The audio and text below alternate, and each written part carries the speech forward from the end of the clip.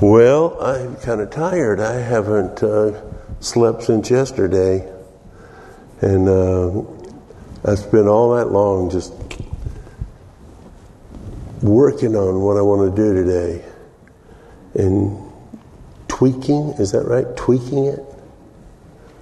And tweaking it. And the worship started and I just kind of forgot everything. Good thing I have got some notes. Bob Mumford used to say, you always want to bring notes in case the Spirit of the Lord doesn't show up. I guess I'm just going to have to trust the Spirit of the Lord a whole lot more, even though I have notes. Thank you, God. Thank you, God, for this day. We bless you. We worship you. We praise you, Heavenly Father. We worship you, Lord Jesus, in spirit and in truth. Hallelujah, hallelujah. In Jesus' wonderful name, amen. You ever notice when it said, Jesus said to baptize in the name of the Father, the Son, and the Holy Spirit, that he didn't say in the names of? That's because they're one in him. They're one and they're three separate persons. And the person of the Holy Spirit has been referred to a couple of times already. And the person of the Holy Spirit, I'm counting on a great deal right now. Hallelujah, that he would fill this room. The purpose of the Holy Spirit is to glorify the Son. And the purpose of the Son is to glorify the Father. And the Father has his glory over the three in one. And through the purpose, one of the things that in preparing for Romans 12:1, which says, present your bodies a living sacrifice, I went back and studied. And I'll probably refer to it, we've talked about it, Matthew 21 and 22, which is kind of we were talking about Jesus as the lion and the lamb. I find it kind of interesting, may not have anything to it, but Jesus was all man and all God. I know people that don't believe in the Trinity say, well, how can the three be in one?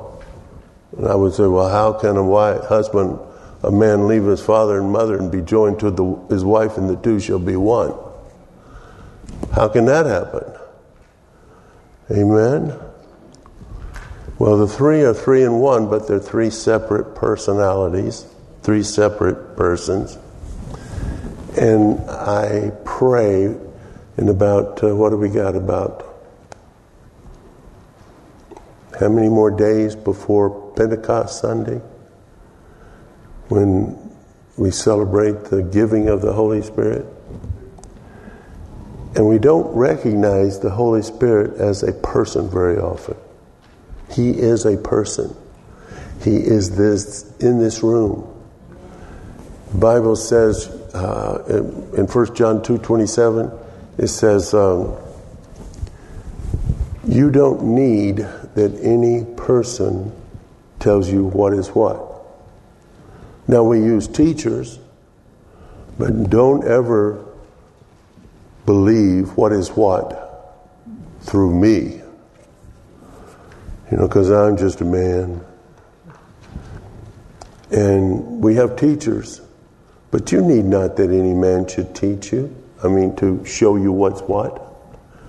Because the Spirit of God is upon you and has anointed you. And so you can discern what is good and what is evil, what is right, what is wrong.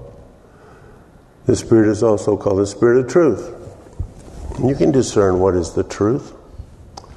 Hallelujah. When we talk about presenting our bodies as a living sacrifice, we're talking about, first and foremost, and let's go back to Matthew 22, where Jesus says close to the ending of Matthew 22, when the lawyer tried to trip him up, the lawyer says, "What is the greatest commandment?" And Jesus says that thou shalt love the Lord thy God with all thy heart, with all thy mind, and with all thy soul, with all thy strength, all thy spirit.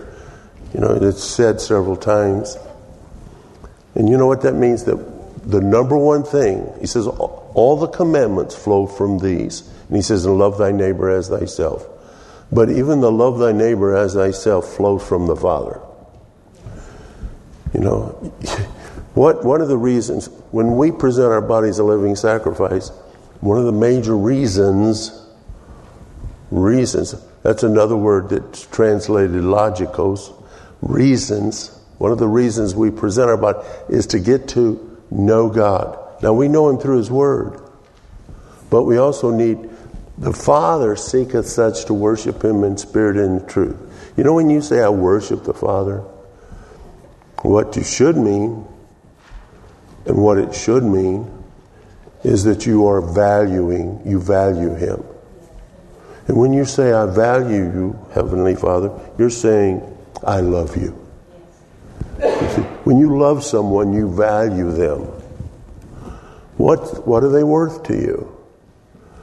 And when you love someone, and even the word praise is taken from raise him up. Lift him up. Magnify the name of the Lord. You're lifting him up and praising him.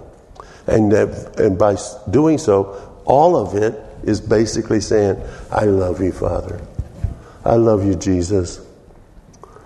And so, sometimes I just cut right through and cut the chase, and just start telling God, I love you, God. 1,000 times I love you. I love you more than anything. He is, if you ever really get close to God, and I'm not saying any of you haven't, but if you've ever really got close in your consciousness with God, you find out that God the Father, God the Son, and God the Holy Spirit is the most lovable thing in existence. I don't mean be calling God a thing, but I don't know what else to call him in order to relay this. He is the most lovable being, person. He is so lovable, it's indescribable. We talk about grace as being irresistible. God is irresistible. How else can Jesus even say in Luke, the 9th chapter, he says, if you will follow me, you have to take up your cross and follow me. And then it goes on to saying, he that would save his life shall lose it. He that would save his life shall lose it. And he that would lose his life shall save it. Literal translation, where it says, he that would, in the King James, in the other translations it says, he that would desire to lose his life shall find it. Now you see the difference between the two? It's not only that you're willing to do it, you want to do it. You want to do it. One of the things is required, as I have embarked on this endeavor to get to know the Lord better and better and better, is desire. If you don't have a desire to get to know God in a very intimate way, you won't ever do it. But you have to desire, because when you begin to desire, you'll find out that He is very desirable. And so is the Son, and so is the Holy Spirit. He that would desire to save his life shall find, to lose his life shall find it. He that would desire to save his life shall lose it. You understand what he's saying? Take up my cross and follow me. So there is so much of it that's in desire. Desire is what drives us. God desires you. When Jesus came to earth, he says, I'm the reflection of the Father. Remember when Philip said, show us the Father. You know, I talk a lot about Matthew 21 and 22 as a pattern, if you would, of preparation for the Lord to present himself. Matthew 21 and 22 was talking about Palm Sunday. We call it Palm Sunday, a week before the crucifixion. In Matthew 21 and 22, it's Jesus going before as the Lamb of God and being examined by all the religious order to see if he was a fit Lamb of God. They didn't even know that they were doing it. And so one of the things, we've been talking about is the lion and the lamb. So Jesus is our example of being a lion and a lamb. When he goes into Jerusalem on a donkey, he's the lamb. When he takes that whip and beats the money changers out of the temple, he's the lion. So Jesus is the lion and the lamb. He is also our example. And God says, before the foundation of the world, before this world existed, God, has predestined you to be conformed to the image of Jesus Christ. Jesus says, follow me. Follow me. We are predestined before the world began, when your members was yet in his book, according to Psalm 139. Jesus says, follow me. Jesus says, it's you. God the Father says, you have been predestined to be like Jesus. So when you see what happens in Matthew 21 and 22, they're pretty long chapters. There's several prophecies. There's several scriptures that are referenced to. All of it was a preparation to go to the cross. And so if we are going to be like the Lamb, then we have to prepare ourselves. We talked about presenting your bodies a living sacrifice. If that's two roles you play. One is the priest, one is the sacrifice. And so Jesus did the same thing. Jesus was the priest. If you read Hebrews, he was everything. He was the priest. He was the furniture. Furniture, we think of, couches and chairs. And furniture is all the things that's inside the holy temple, the holy place. He's the veil. He was split in two. He's the incense. He's the worship. He's the priest. You know what's interesting, and if you ever get a chance to watch Dick Rubin, he's a Messianic Jew, and he preaches about the tabernacle of Moses, and he preaches about how the priest would go into the Holy of Holies, and so he was the tabernacle of Moses. So Jesus was the tabernacle of Moses. He was the veil. He was the Ark of the Covenant in the back. Put up Psalm 141 we'll read a couple of verses. We're just going to read a couple of verses. Psalm 141. We'll start with the first verse. I'm going to show you something. Lord, I cry unto you. Make haste unto me. Give ear unto my voice. When I cry unto you, let my prayer be set forth before thee as incense. See, Jesus, not only did incense was understood in the Old Testament that it was represented as praise to God, so is our prayer in the New Testament. Our prayer is related to incense. I've made reference to this.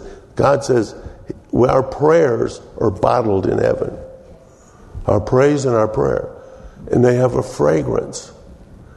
Because this is God smells our fragrance. Well, this says, let our prayer be as incense. And it says, and the lifting up of my hands as the evening sacrifice. And that the reason for that is because when the evening sacrifice was done in the worship or in the temple or in the tabernacle of Moses, the priest would take this censer full of red hot coals, and he would put incense on it, and the fragrance would waft up, and he would pass through the veil, which is several inches thick and solid.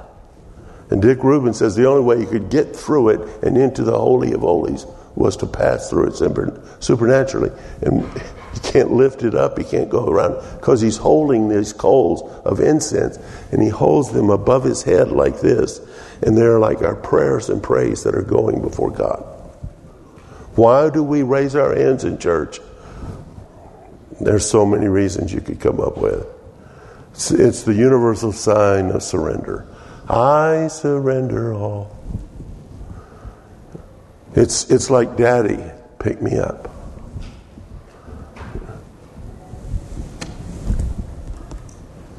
But what it really means is like lifting the incense to God so that we could pass into the presence of God.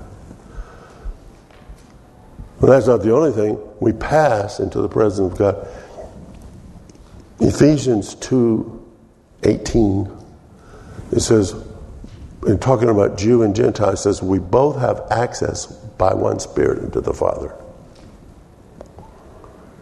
The Holy Spirit gives us, being in us and of us and through us, gives us access unto the Father. The blood of Jesus Christ gives us access to the Father. Praise and worship and thanksgiving gives us access. Enter to his gates with thanksgiving, into his courts with praise, gives us access into the Father.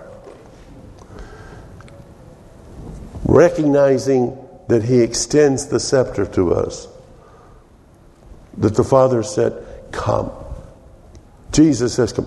I love the sentences where Jesus, or not sentences, but the verses where Jesus says, come. When he came, when John the Baptist says, behold the Lamb of God, which takes away the sins of the world. And as Jesus walks off, two of John the Baptist's disciples follow him, and they're following him. And he goes, you want something? My paraphrase. They said, Master, where do you live? Where do you live? That's an unusual kind of statement. Where do you live? And Jesus says, come and see. You know, how lovely is your dwelling place, O Lord of hosts. You know, the thing that makes everything beautiful in heaven is Jesus and God, the Father and the Holy Spirit. That's what makes heaven, heaven. But when you get up there, you realize, we talked about how our sin, Adam's sin, read about it in Hebrews, it goes all the way up to the very throne of God. That's how Adam's sin defiled the earth, all the way up to the very throne of God. Well, it was no small. But the one thing about Jesus Christ is he cleansed everything. When he gets to heaven, remember when we preached on Pentecost, on Resurrection Sunday, and when we preached and said, Psalm 24, where it says, open up your gates and be lifted up, ye everlasting doors, and let the King of glory come in. And we talk about how Jesus brought all those that had died in faith and brought them with him. And they shouted, open up, ye gates, be lifted up, ye everlasting, and the King of glory shall come in. And so we think in terms of Matthew 24, the church, the believers that died looking for the Messiah to come, went with him, and they said, open up your gates and be lifted up. But you know something? What we don't say sometimes, or don't think of sometimes, is that when Jesus entered into the gates, he carried his own blood with him. And with his blood, it says he sprinkled the furniture or the utensils of worship in heaven.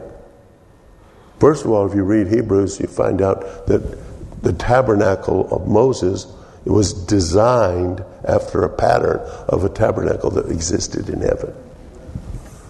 And so he would come in, he came with his own blood, can you imagine? And sprinkled his blood and cleansed it all. That the sin of man went all the way up to there.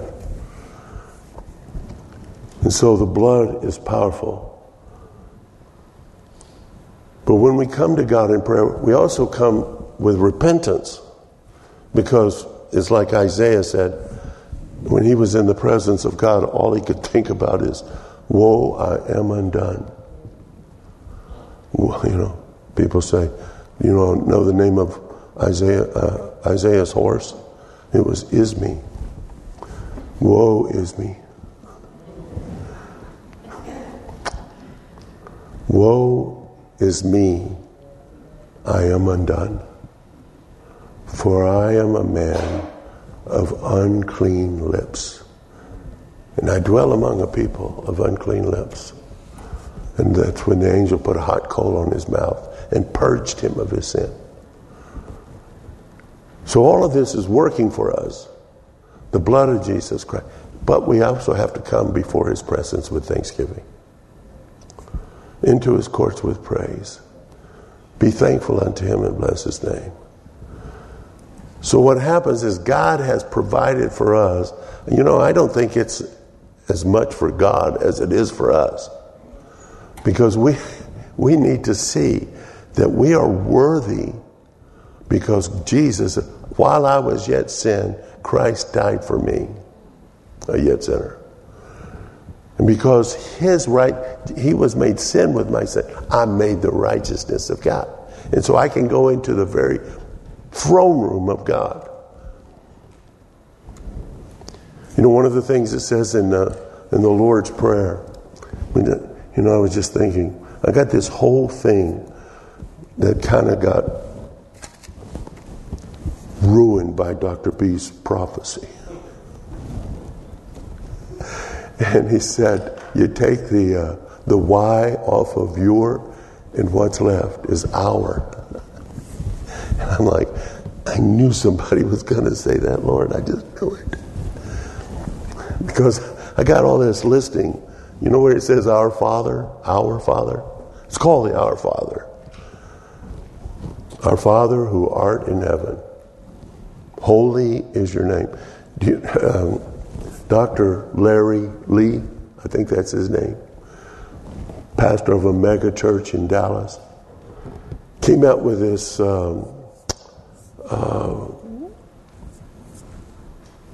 mission. He came out with this mission. And he took the scriptures that says where Jesus went to pray in the Garden of Gethsemane. And he says, and he's praying, and sweat, great drops. Goes back to Peter, James, and John, and they're sleeping. And Jesus says, could you not pray with me 1 hour? And he goes back and prays again. And they're still sleeping.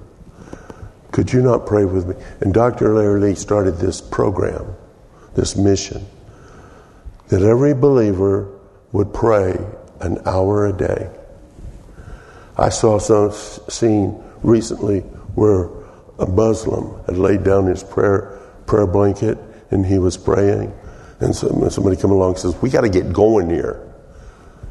He says, if I don't have, believe me, I'm not pro-Muslim by saying this. But when Lazarus and the rich man, when Lazarus was so poor and he had sores all over his body, the dogs would come and lick the sores.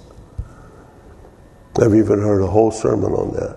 And basically what it was saying is the dogs, now we may think dogs lick sores, but it was like the dogs, it was meant to look like the dogs are having compassion on Lazarus. The parable of Lazarus. And Jesus is pointing out the dogs is going to bring accusation against us. Because the dogs cared more about the hurting and the dying, than we do. Just an exhortation or a challenge. Hello? Where was I anyway? Talking about dogs. Got sidetracked. Who? Pray for an hour. Pray for an hour. And the Muslim says, the guy says, you ain't got time for this. We ain't got time for this. And the Muslim says, if I don't have time for God, then I won't have time for anything else. I thought to myself, wow, I just got rebuked by a Muslim.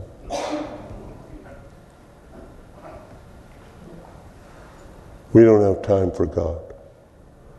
You say, I suddenly, it's prophetic. I don't want to be negative, but the truth of the matter is, if you don't have time for God, then you're not going to have time for anything else. I'm not saying you're going to die. I'm just saying all the wasted days and wasted nights. Amen. If you don't have to, so pray with me 1 hour. And he took the Lord's Prayer. And he said, when Jesus spoke, which makes so much sense to me, although I've never verified this, all right? When Jesus taught, like in the Sermon on the Mountain, Matthew 6 is one place where the Lord's Prayer is. And when Jesus taught, when he says, in this like manner, pray this, that was understood that that's not a pattern to follow. It's an outline to follow. So what's the difference? The difference is every single word on there has more to say. An outline just gives you one beginning, and then you think about that. You follow me? Maybe this will be a little closer. When we say our Father, remember last week I said, how many of you caught the most selfish thing in the whole world you can say is the first two words of the Lord's Prayer? Our Father, who art in heaven. Well, Pastor, you just said that was selfish. One translation says, if any man be in Christ, he is a new creation. One translation says, he is a new self. If we're in Christ, we are new creations. And we should be very selfish to the things of God. And the things of God starts off with, he's my Father. Remember when you have kids, and one says, this is my dad. No, he's my dad. No, he's my dad. No, he's my dad. He is my Father, but he's also our Father. He's your Father. But you can have that. You can be selfish. You start off with a selfish thing. And I just got a list of things that you can find in God's Word. You know what opened this up to me? Not that I didn't know that before, but I thought it was just, rhetoric, whatever something you say. Our Father. It hit me one time. I'd just been in the presence of the Lord. And I come out and I was learning the words to Blessed Assurance.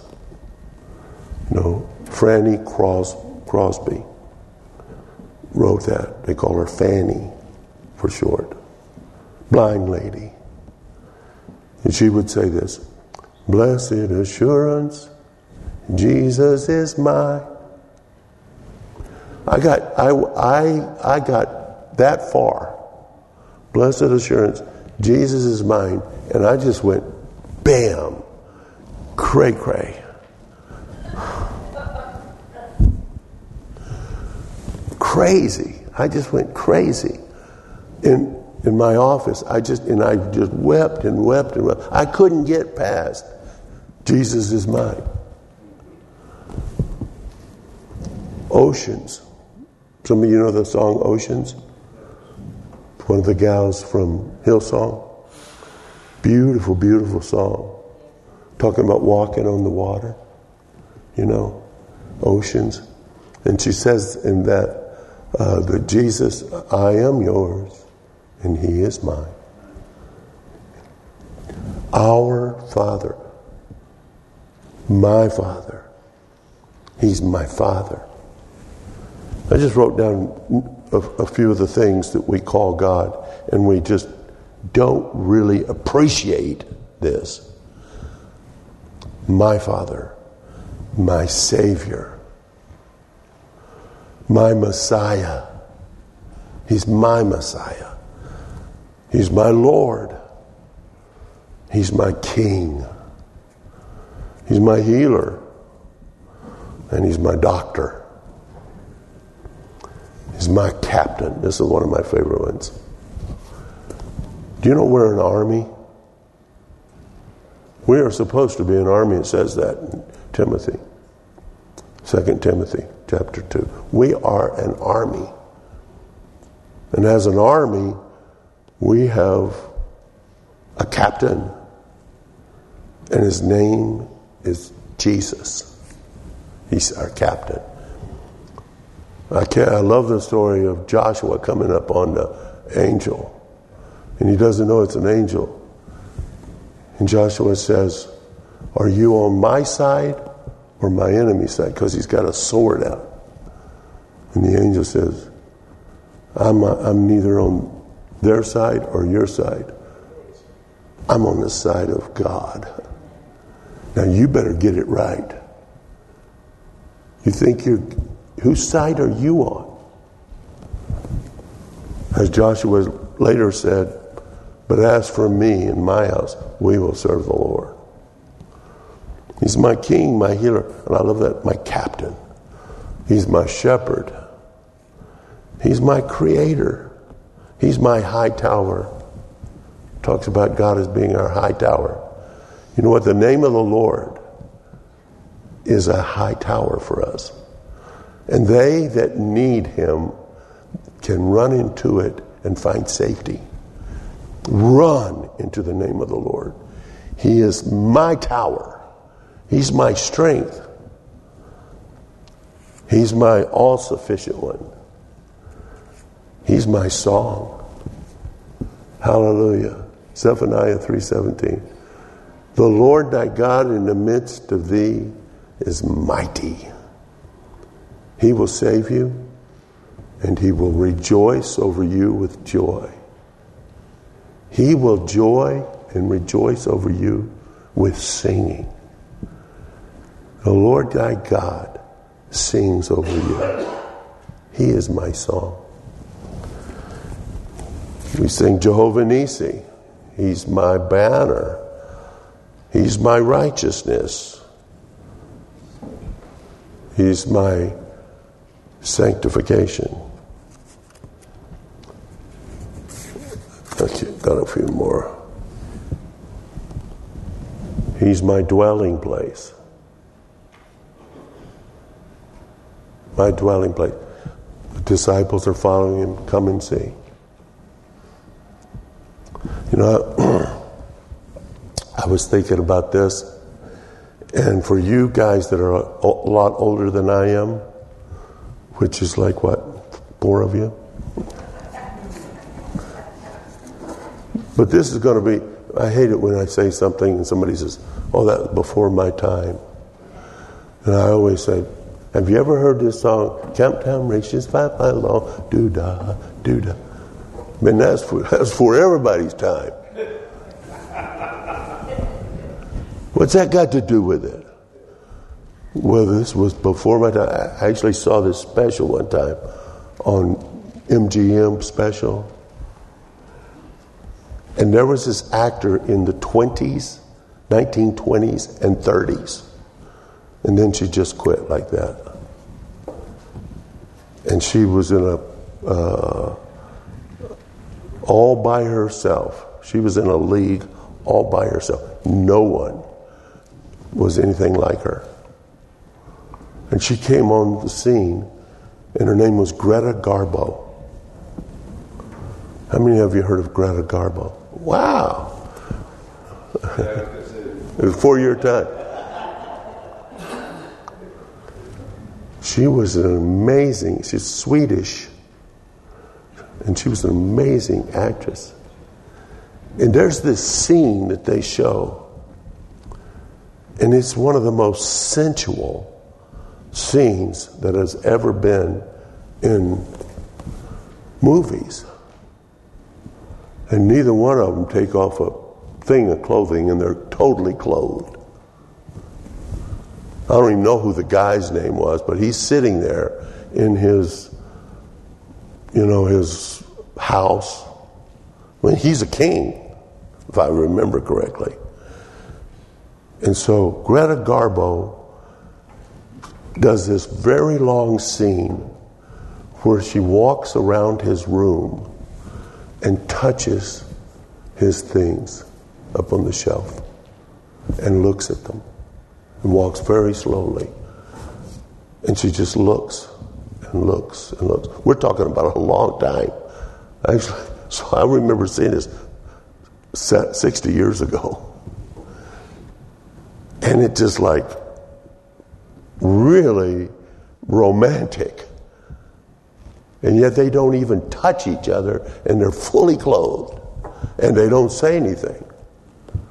She just touches everything in the room, and she looks at it in a way that she is conveying, I love you to the man, and I want to get to touch everything that's of yours, because I can know more and more and more about you. And it's one of the scenes in Hollywood that it's never been done after that, and before, for that matter. See, God wants to have a romantic relationship with us. Hello? God, you are unique to God. He loves you as if He gave His Son only for you. He died, Jesus died as if He died only for you. You are His favorite. Remember, grace means undeserved favoritism. I don't know how many times I've talked to people over the years who have had some very bad things happen to them. Christians and non-Christians. And they would say, I don't deserve this. God really let me down. And I always say the same thing to them, and this is totally from the heart. I am not going to try to interfere with your relationship with God. But I have to say that the last thing in the world that I want from God is what I deserve. I've been a pastor for 41 and a half years. Before that, I worked for Teen Challenge for a couple of years. And you could take all the good things I've ever done, and they don't even compare to what I've done. It's like Jesus, the song was His name, talking about Jesus' name. What a beautiful name it is. Nothing compares to this. What a beautiful name it is. The name of Jesus. The name of Jesus. What a beautiful name it is. There's a line in there that says, He didn't want heaven without us. Do you see that? God didn't want heaven without us. So he brought heaven down. My sin was great. His love was greater. You know, that's the words of the song. My sin was great, but his righteous blood, his righteousness was greater. And his grace abounds to me. And it's not the last thing in the world I want. It's what I deserve. Hallelujah. He doesn't give me what I deserve. Dr. B said this one time. Grace is when God gives you something that you don't deserve. Kara 2 is exceeding highly favored grace. That's even more. And you don't deserve that either. Mercy is when God doesn't give you what you deserve. Grace is when he gives you something you don't deserve. Mercy is when God doesn't give you what you deserve. I said that one time to a guy who had lost his home burned down, and he had lost some loved ones. He says, I didn't deserve that. He wasn't a Christian. And I said, well, I'm not going to say whether you did or not. I'm just going to say the last thing in the world that I want from God is what I deserve. And he got this look and he says, you know, you're right. And I wasn't trying to blast him for it. I was just talking about me. Grace. I can go into the Holy of Holies by the blood of Jesus Christ because God's grace had been extended to me. So Jesus is walking and the disciples are following him. And he says, come and see. Where do you dwell? How lovely is your dwelling place, O Lord. Like Greta Garbo, either they were just not ready to answer, or they really understood something, that where he dwells is who he is. Hallelujah. How lovely is your dwelling place, O Lord of hosts. My soul longs and faints for your courts, and my heart and flesh sing for joy to the living God. For a day in your presence is far better to me than gold, or living my entire life somewhere else. And I would rather be a doorkeeper in your fold than to take my fate upon myself. It's like the prodigal son. Even the hired men in my Father's house has it better than I do. Where do you dwell? Come and see. I love it when he says in John 21, when he says, Peter says, I'm going to go fishing. Has some unresolved issues with Christ. Yeah, it was a good walk. It was a good time while we had it, but now it's over. Jesus is crucified and he's raised from the dead, and I'm going to go back to fishing. They fish all night, catch nothing. They're on their way in. The Lord comes on the beach, and the Lord says, have you any meat? Have you caught anything? No, we haven't caught a thing. He said, well, cast over on the other side your boat right now. And all of a sudden they're thinking, this seems funny to me. So they cast, and it's so full that they had to pull it ashore and then finish pulling it in. But as soon as they saw that it was full, and one of the disciples says, it's the Lord. Because you couldn't recognize him at that time. And Peter jumped in the water and he swam to the... And he had a little coal thing cooking on the thing. And he says to the disciples, come and dine. Come and dine. He gives the invitation. The Holy Spirit gives you the invitation. I have purchased for you the price so that you can love God with all your heart, mind, body, soul, and spirit. And you can only love him to the degree that you recognize and understand and have encountered his love for you. He loved you with all his heart, mind, body, soul, and spirit. And I told you one time, I was talking to the Lord, I said, Lord, I want to love you with all my heart, body, soul, and spirit. But you know I can never, ever love you more than you love me. Because you gave your son to die for me. Hallelujah. Amen. Come and dine. The master says, come and dine. When I was growing up, once in a while we'd go to church, maybe 2 or 3 times a year. We had a very consistent attendance. Southern Baptist Church. And they nearly always, it's kind of a toss-up between just as I am, come just as you are, or what I heard more than any other was, how's this song go? I won't heard it 150 times. Softly and tenderly, Jesus is calling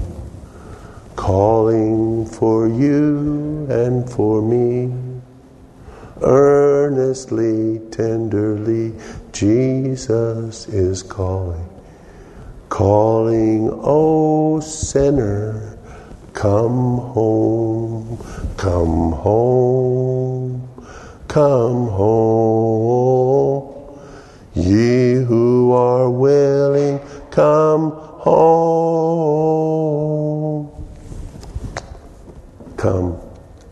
Come to the table. Come and dine. I love those verses that Jesus says, come. Come, all ye that labor and are heavy laden, and I'm going to give you rest. Take my yoke upon you, for I am meek and lowly in heart, and you will find rest unto your soul.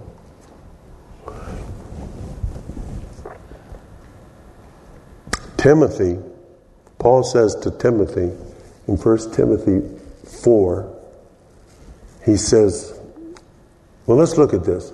1 Timothy 4, verse 13 and 14. 1 Timothy 4, 13 and 14. Maybe we're going to go further. Till I come, give attendance to reading, to exhortation, to doctrine. Neglect not the gift that is in you, which was given to you by prophecy with the laying on of hands of the presbytery. Now notice what this next verse says. Meditate upon these things. That word meditate is the Greek word meliteo. Do you know what meliteo means? If you heard me talk about it, you know that one of the definitions is imagine.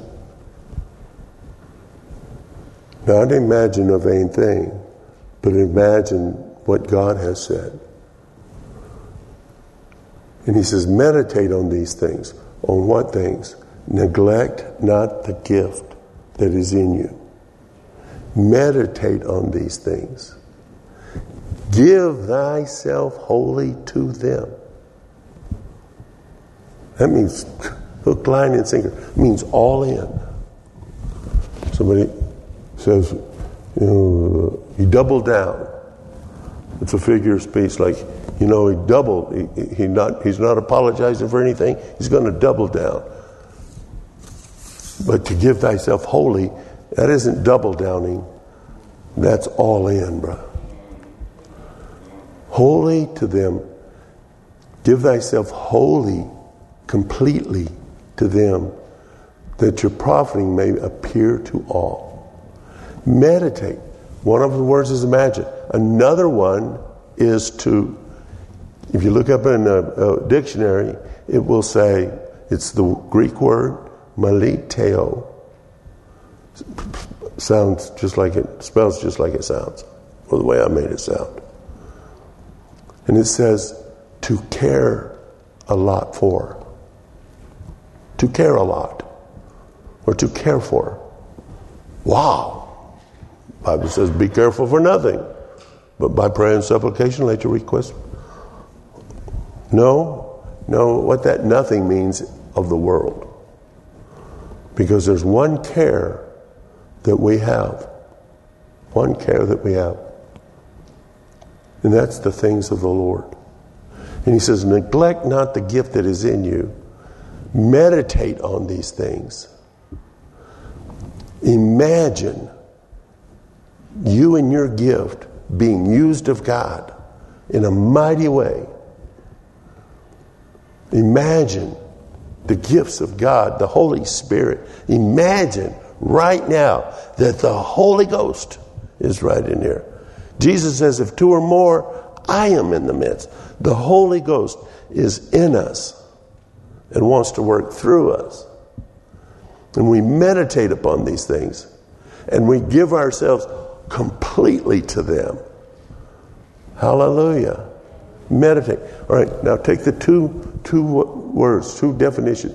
To care for intently. Meditate. And to imagine. Not to imagine a vain thing, but to imagine God working in your life. Neglect not the gift. All right, now why did I bring that up?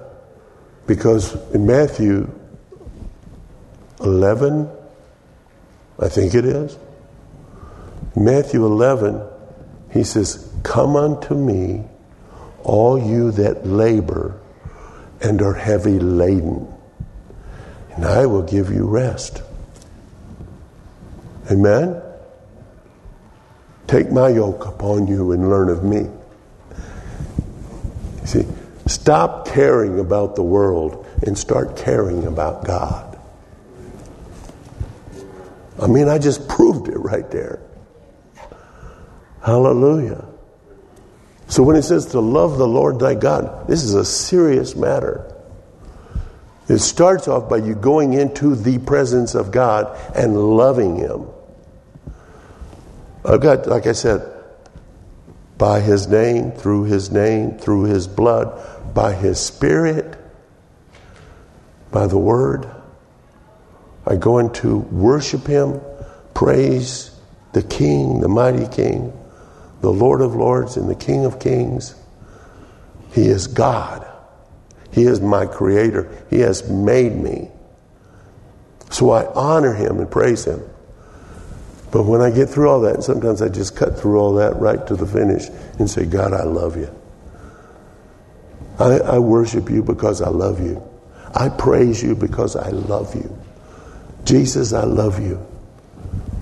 I love you with all my heart, with all my mind, with all my soul. Lord, I just love you. You can get to where you just don't want to leave. 1 hour. And remember how this hour started? As an outline. My Father. Our Father. You see, it's one thing to read in the Word the truth. And the truth shall set you free. It's another thing to experience it in the presence of God.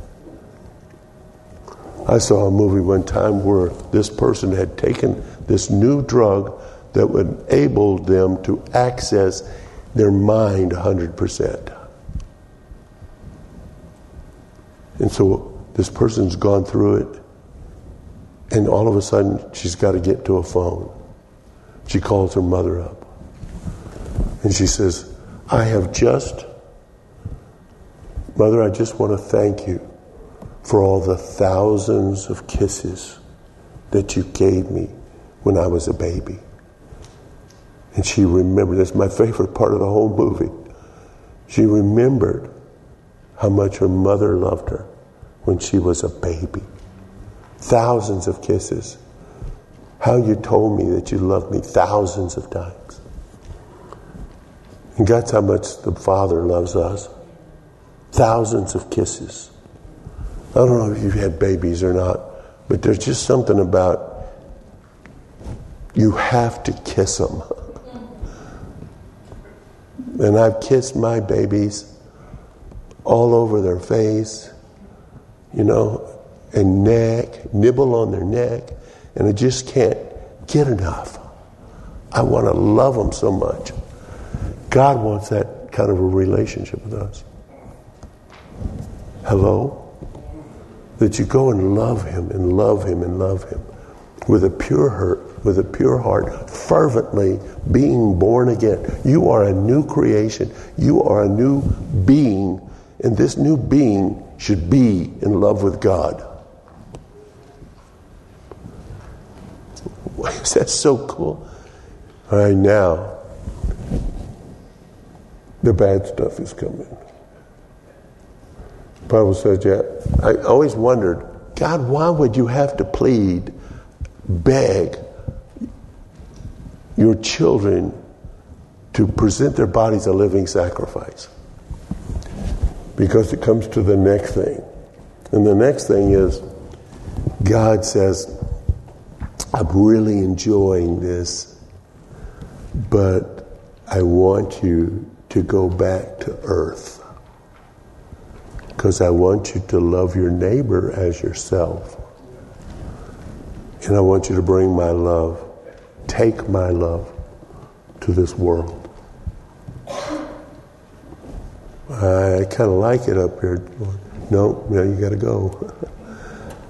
According to Hebrews, the 13th chapter, just as Jesus left heaven and suffered outside of heaven, outside the gate, then we must go and suffer outside the gate. How can we do this? When you spend time with God and you get to know Him, then you can be like Him. I really have had time in the presence of God where God showed me the thousands of kisses that my parents gave me when I was a baby that I don't even remember. And it showed me things that I had with my father that I didn't really know I had. I always thought my father was good. He was good. He was a provider. I think he loved us, but he wasn't an affectionate guy. He wasn't the guy to talk about it. And yet God showed me how much my father loved me, and I didn't even know it. Much more than I thought. Hallelujah. And some of us may not have had this great of a father, but we do now. Our Heavenly Father. And He loves us like a baby, where He kisses us and loves us 1,000 times. Hallelujah. Thank you, Lord. I was singing a song. I told you about it. It's really one of my favorite songs. And it was by Ted Sandquist. And I didn't remember it for a while. I've had a little help from people. But I also have learned it and got a readout on my computer. Excuse me, my Apple. It's not a computer. Brother. Some of you haven't seen the commercial where the gal's, what are you doing on your computer? What's a computer? And I'm like, this is a computer. I don't care what Apple says. Hallelujah. What did I learn on my computer? I got sidetracked there. Ted Sandquist, thank you. In his first line of the first verse is, I will make my life a psalm for you. I will fill my lips from the cup of truth. King of life, I choose to walk your way. You alone are worthy of my days. And I was thinking about that, and I was thinking, kind of like patting myself on the back a little bit, because I've been in the presence of the Lord, and I said, Lord, I can't wait to get back there and tell the Lord, I will make my life a song for you. Psalm, it's a song. a psalm for you. And so I get all excited about, I will make my life a psalm for you. And I was so blessed. And it's a good song. It's a great song. It's beautiful. So I'm getting ready to go back and say, Lord, I will make my life. And he says, I already did. I said, what? What do you mean, Lord? For you are my poems, my songs that I have created. You are my workmanship, created in Christ Jesus to do good works. So before you can make your life a psalm for me, you need to understand that I already did make your life a psalm for me. Now I just want you to be it. Call those things which be not as though they were. Hello? Now I sing, thank you, Lord, for making my life a psalm for you. God's workmanship. It's the Greek word, poema. And if you looked it up in a Bible dictionary, you would see that we get our word poems from that word poema. Poems. I am a poem of God. God made me a poem in Jesus Christ. He is my creator. He is my potter, and I am the clay. Hello? Thank you, Lord. Thank you, Lord. Let's close our eyes for a minute and just thank the Lord for loving us. Thank the Lord. I know that the only thing that makes me in any way, shape, or form successful is because God loves me. And that's I do not draw.